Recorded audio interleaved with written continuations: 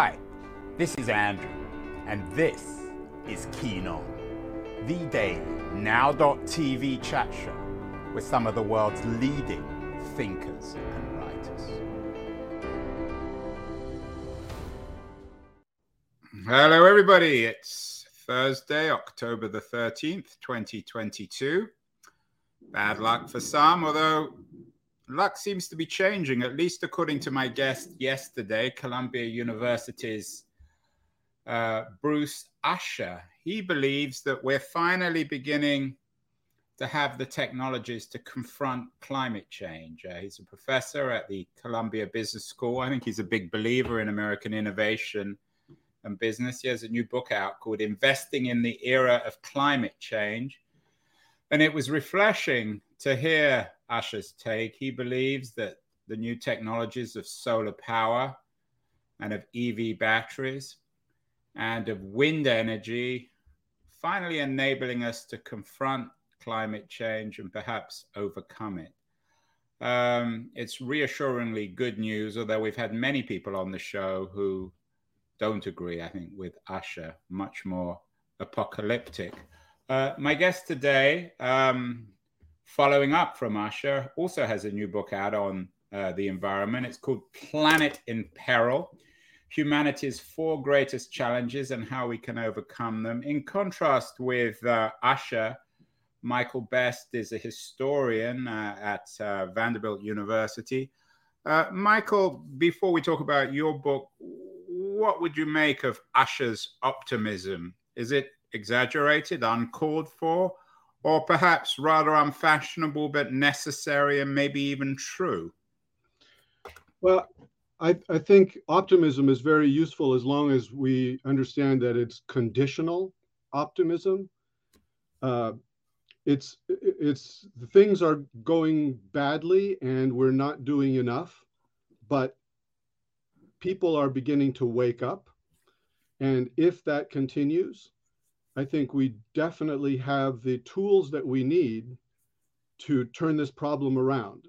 And in that sense, doing the research for this book made me a lot more hopeful for the future, but it's conditional hope in the sense that it depends on enough people coming around to understand how drastic and how urgent the climate issue is.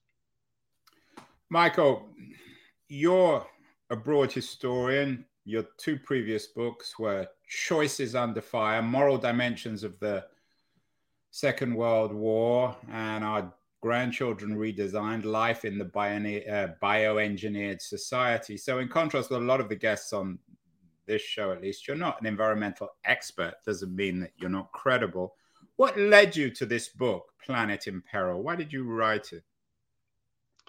Well, first of all, it's the climate issue is only one of four apocalyptic or existential dangers that I talk about in the book. And the other three are nuclear weapons, pandemics, and pandemics can be natural, like the one that we've just experienced, or they could be bioengineered. They could be the result of deliberate engineering on the part of humans.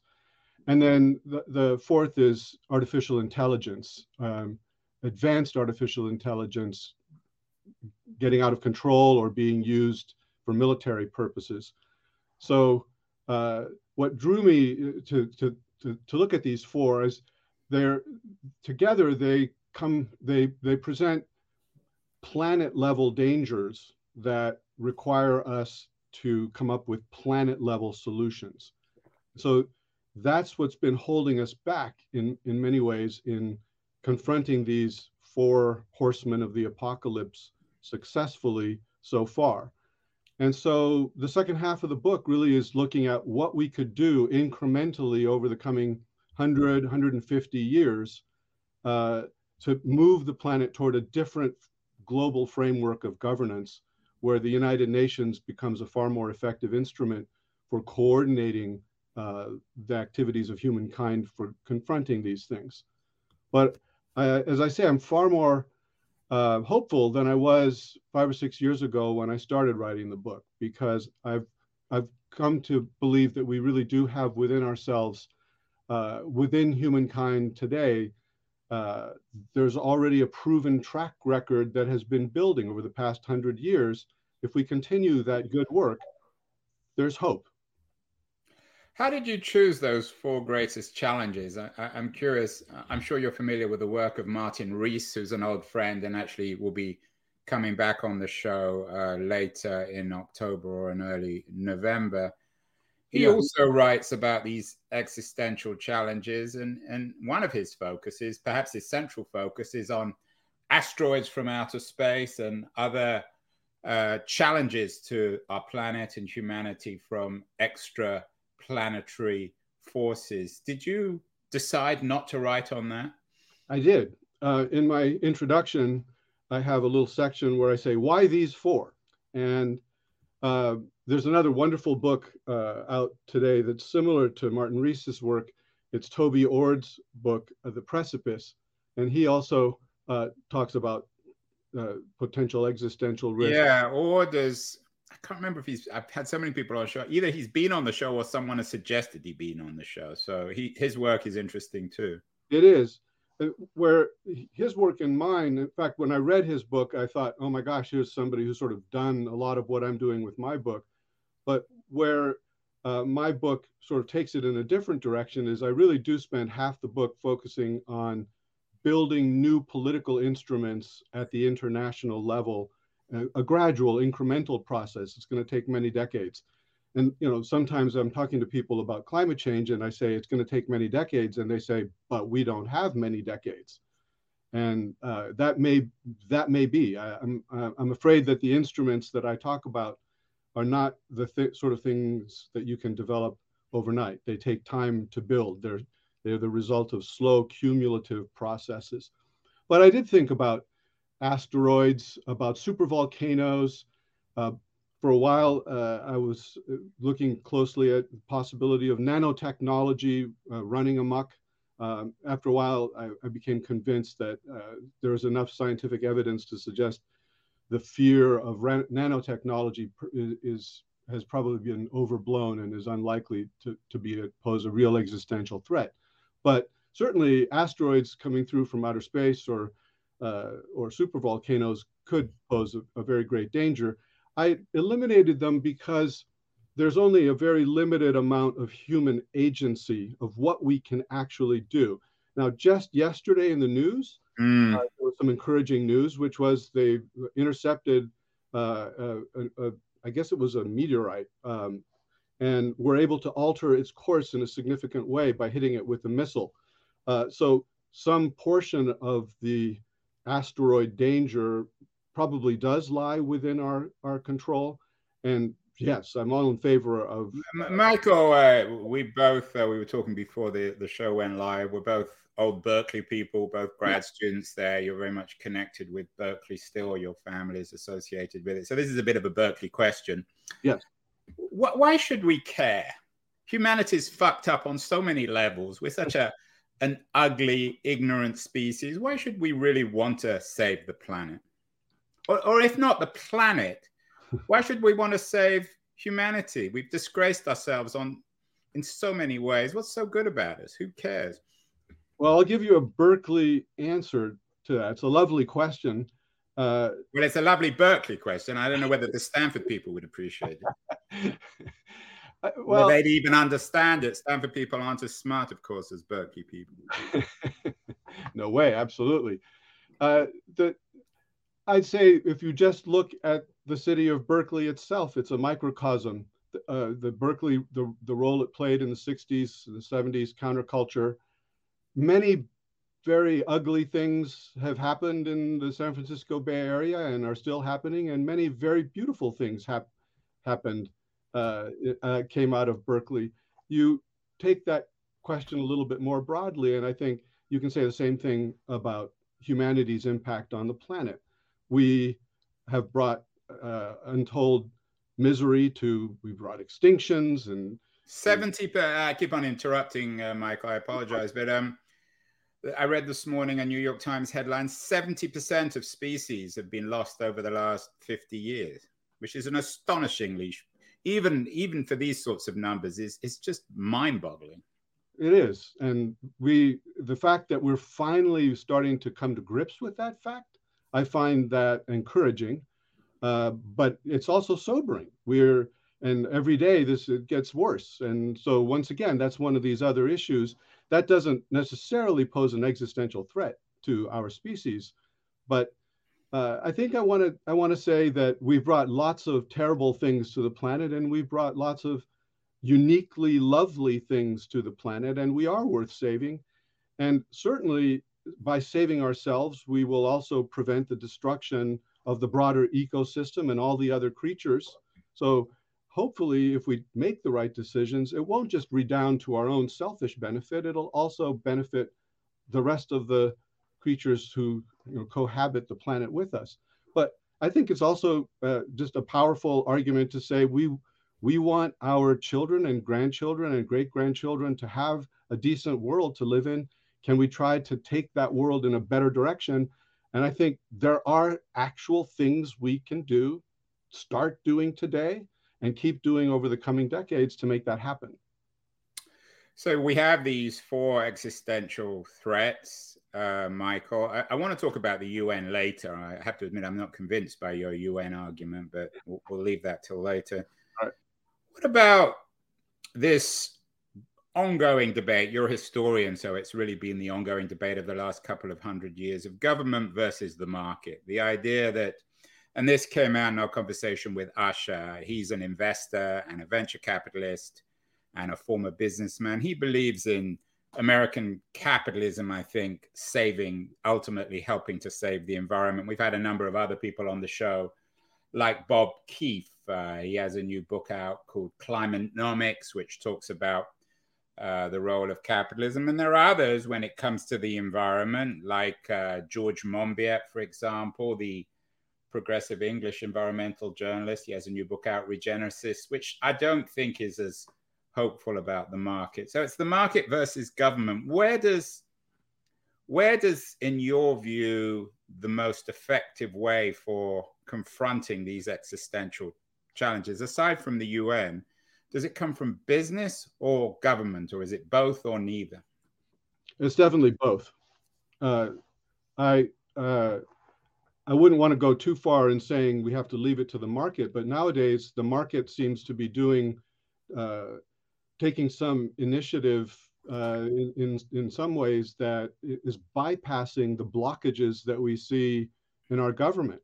The government is slower in some ways to respond to the energy crisis, to the environmental crisis than the business community. So I literally, my jaw dropped when I heard that GM announced, I guess this was last year, that they're going to stop building gasoline cars, and I think it's by the year 2035.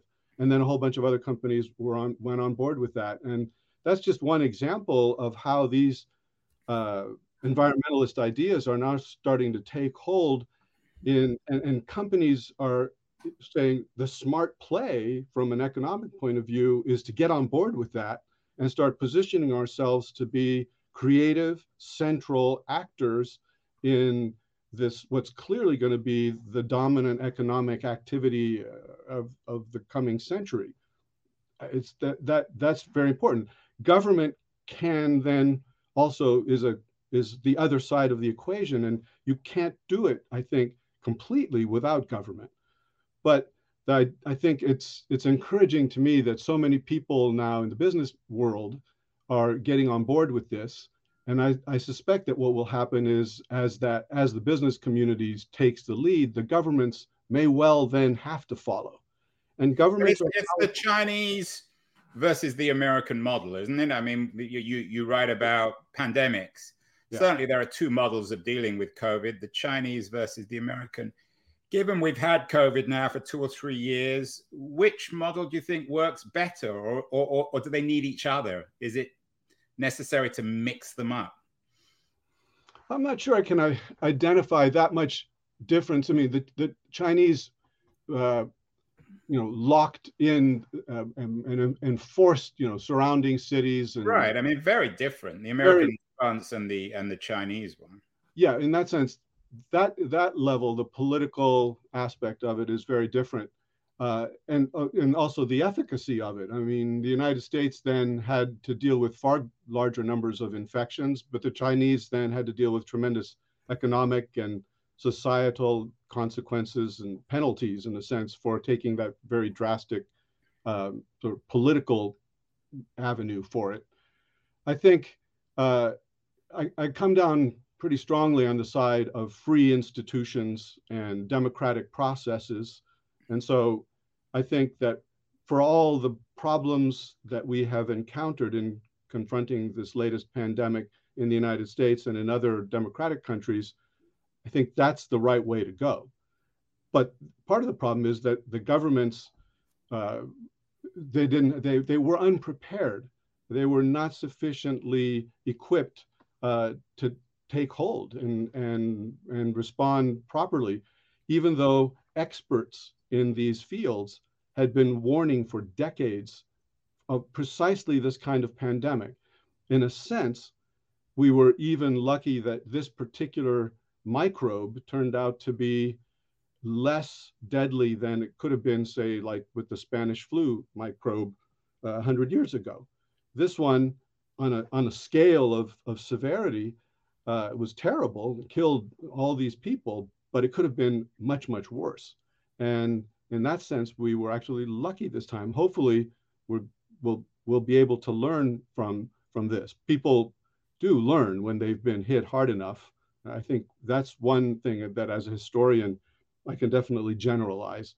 The world wars produced changes. Yeah, your book on the moral dimensions of World War II must have been very informative. Speaking of war, one of the perils for you is Nukes. Had this come out last year before the Ukrainian war, the Russian invasion of Ukraine, some people might have poo-pooed this. Now, perhaps the nuclear threat is the most real in our post-COVID age. What's your take on the real threat to the planet of nuclear war? I mean, if there is a nuclear war, it's not going to destroy the planet. It's just going to destroy human beings, right? Well, it depends. And to be honest, nobody knows. It could destroy far more than just human civilization. It could eliminate most life forms. We don't know what the consequences would be. When you really just get down into the literature, it depends, on so many factors. But one of the frustrating things for me over the past couple decades has been the way some people were talking about the nuclear threat sort of having receded from as a threat because the Cold War ended, and so now we don't have to think about them. But they're sitting there in their silos, 13,000 of them, ready to go at every minute of every second of every day. Michael, you're a historian. Ken Waltz, the great realist IR expert from Berkeley, who also taught me, was on your PhD committee. Yeah. Do realists like Waltz make the existential threat of nuclear war more or less likely, in contrast with idealists like Ernie Haas, who was the other side of the IR coin to Waltz at Berkeley, the two sort of most influential, I think, thinkers in IR? So I have a section in my book where I actually explicitly talk about the people who call themselves realists and how they juxtapose themselves with the people whom they label as idealists. And I criticize that whole debate. I say it's in a sense a false debate. The people who call themselves realists, and they're a tradition that goes back through Thucydides, Machiavelli, Bismarck, Morgenthau, Kissinger. They're a very long-running and influential group of thinkers. But I say the argument I make is their position is selective in its reading of history and tendentious, because what they do is they look at all the more negative features of human nature, and they say those features have been there all along and they're never going to change. And they underestimate tremendously the power of cooperation, all that they really emphasize is the competition. But cooperation is just as powerful a shaping force in human history as competition. They're both constantly interweaving with each other. And when countries compete with each other, they do so often by cooperating within themselves and with other allies. And cooperation goes down into the very fabric of our day-to-day survival. The realists underestimate that. And they also underestimate the innovations that have happened throughout history, where it's not just constantly the same play being rerun over and over again. There have been remarkable steps forward and innovations. The example that stands out for me, and I really talk about it a lot in my book, is what's happened to France and Germany since World War II.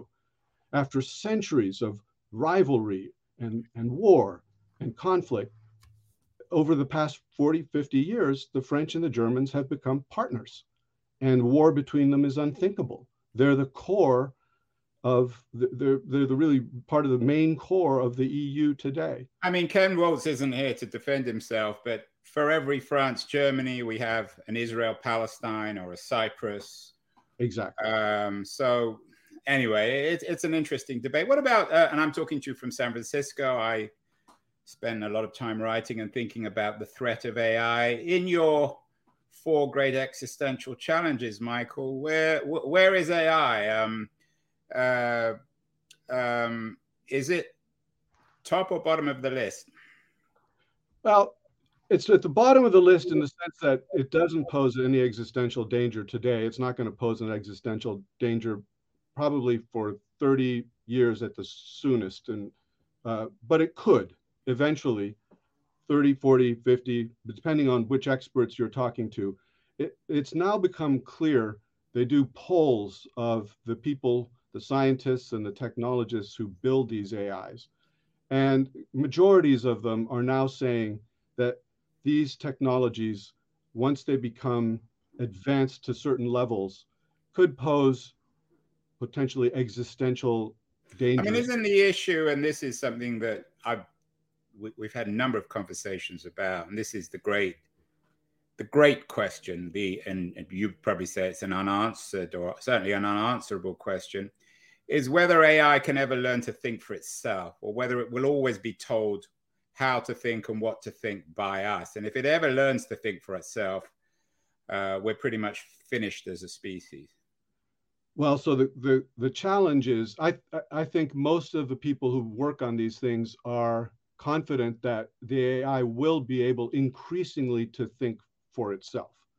It can't do that today, but that it will increasingly become multifunctional in ways. It's probably never going to have an exactly human-like consciousness. That's not what they're trying to do, and probably that would be impossible, or it would take much, much longer. But it doesn't need to have a human-like consciousness to have human-like functionality as an agent in the world. And it's also going to be lower level forms of AI will be all over the place.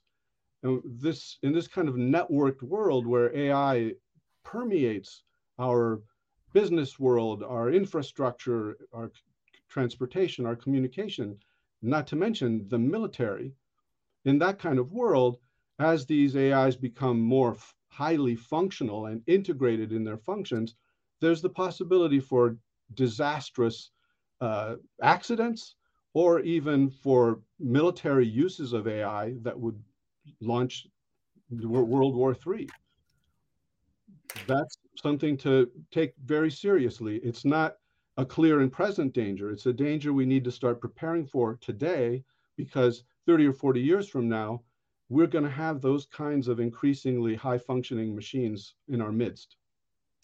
Well, let's talk about the UN, because that's an important piece of your argument. You, in contrast, I think, to myself and other skeptics perhaps, believe in the UN as an idea and as an institution which can really represent the organizing principle of the planet in peril, of fighting back collectively. What is it about the UN that gives you such confidence? It always seems to me to be an archaic and highly politicized bureaucracy that's achieved very little in the world in its how many years of existence, Michael?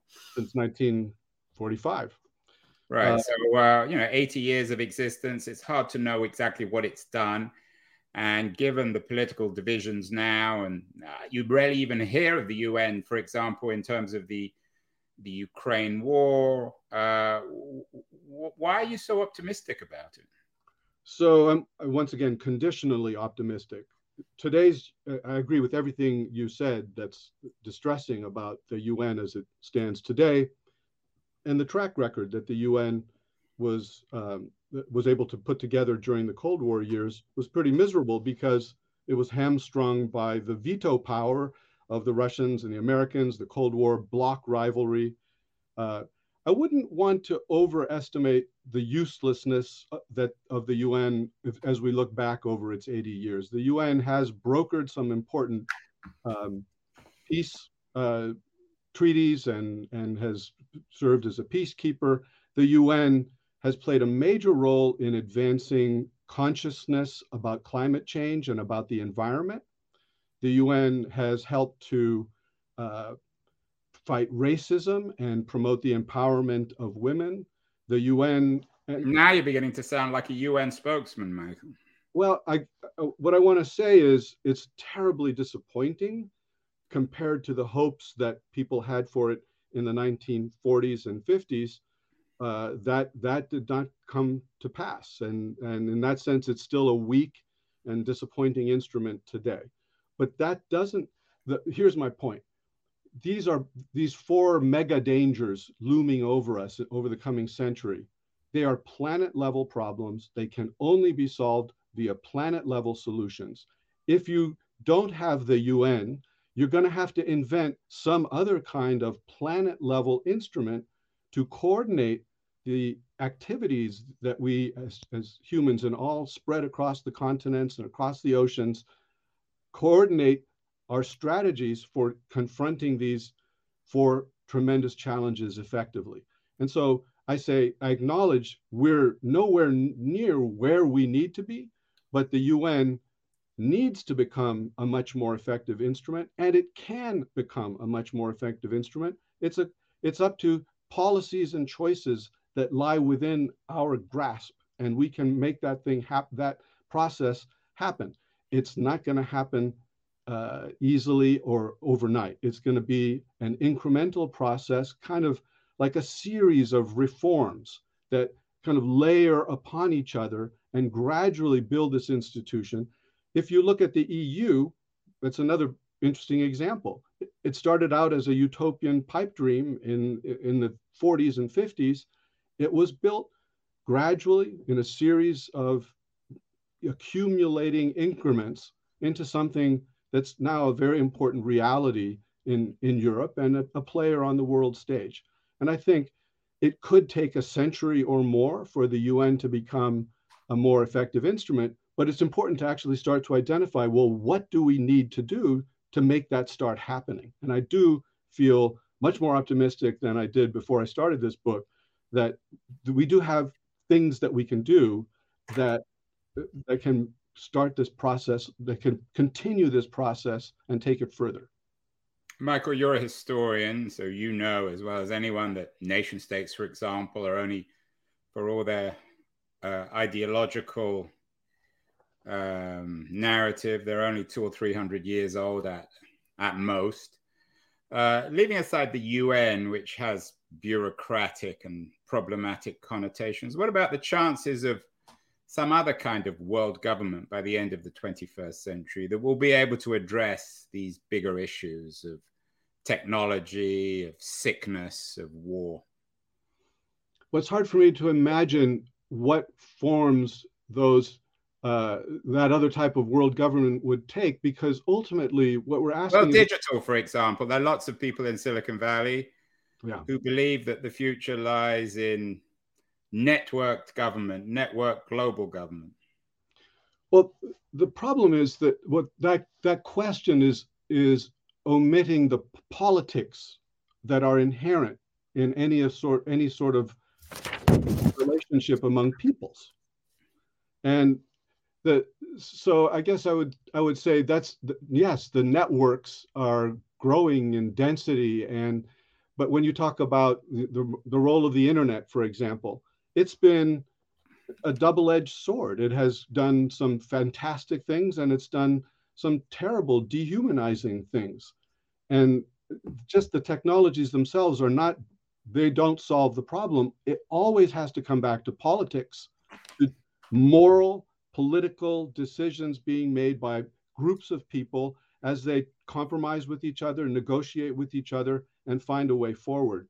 And there's no way getting around those political dimensions. That's why I keep coming back to the UN as an instrument or a place where people hopefully will be able to work those things out. Well, there you have it from a Berkeley-trained historian, Michael Bess, Planet in Peril. The answer is politics, maybe the UN, maybe something a little bit more modern and effective and credible, but it's an important book and an important issue. Were you going to say something, Michael? No, I was just saying, hopefully something more effective, something more modern. Well, we'll see what the Russians and the Chinese and Americans, it's hard to imagine them agreeing on anything, but it's an important issue and it's not going to go away. It's only going to become, I think, more vital and essential as these problems grow. An important new book, as I said. Congratulations, Michael. What else? You've got 3 or 4 minutes left before you take your wife to the airport. What else are you reading these days that you would suggest for our audience, for our viewers? One book that I've absolutely loved is a book. The title is A Brief History of Equality by Thomas Piketty. He's a French economist who has had these 800-page poems. And to his astonishment, his previous book, Capital in the 21st Century, became #1 on Amazon, and they couldn't print them fast enough. Now he's produced a book that's much shorter. It's a third of the length, and it's written for a general audience of non-economists. So someone like me, not trained as an economist, I've now read that book twice, and I've assigned it in one of my classes. I teach a class on world poverty, and it's a fantastic, eye-opening read. There's the richness of analysis, and he uses these incredibly sophisticated diagrams and graphs, and he makes a very powerful case that equality actually has been increasing over. He acknowledges the tremendous disparity that's happening between rich and poor, but if you look on a bigger time frame, 300 years or 1,000 years, we've created instruments for decreasing the worst kinds of inequality. And in that sense, it's a very hopeful and promising book. It's a very argumentative book. And my students and I have had a lot of discussions and arguments about it. Another book that I've really enjoyed was a novel by Kim Stanley Robinson, The Ministry for the Future. Yeah, that book gets cited more than any other book, actually, I think.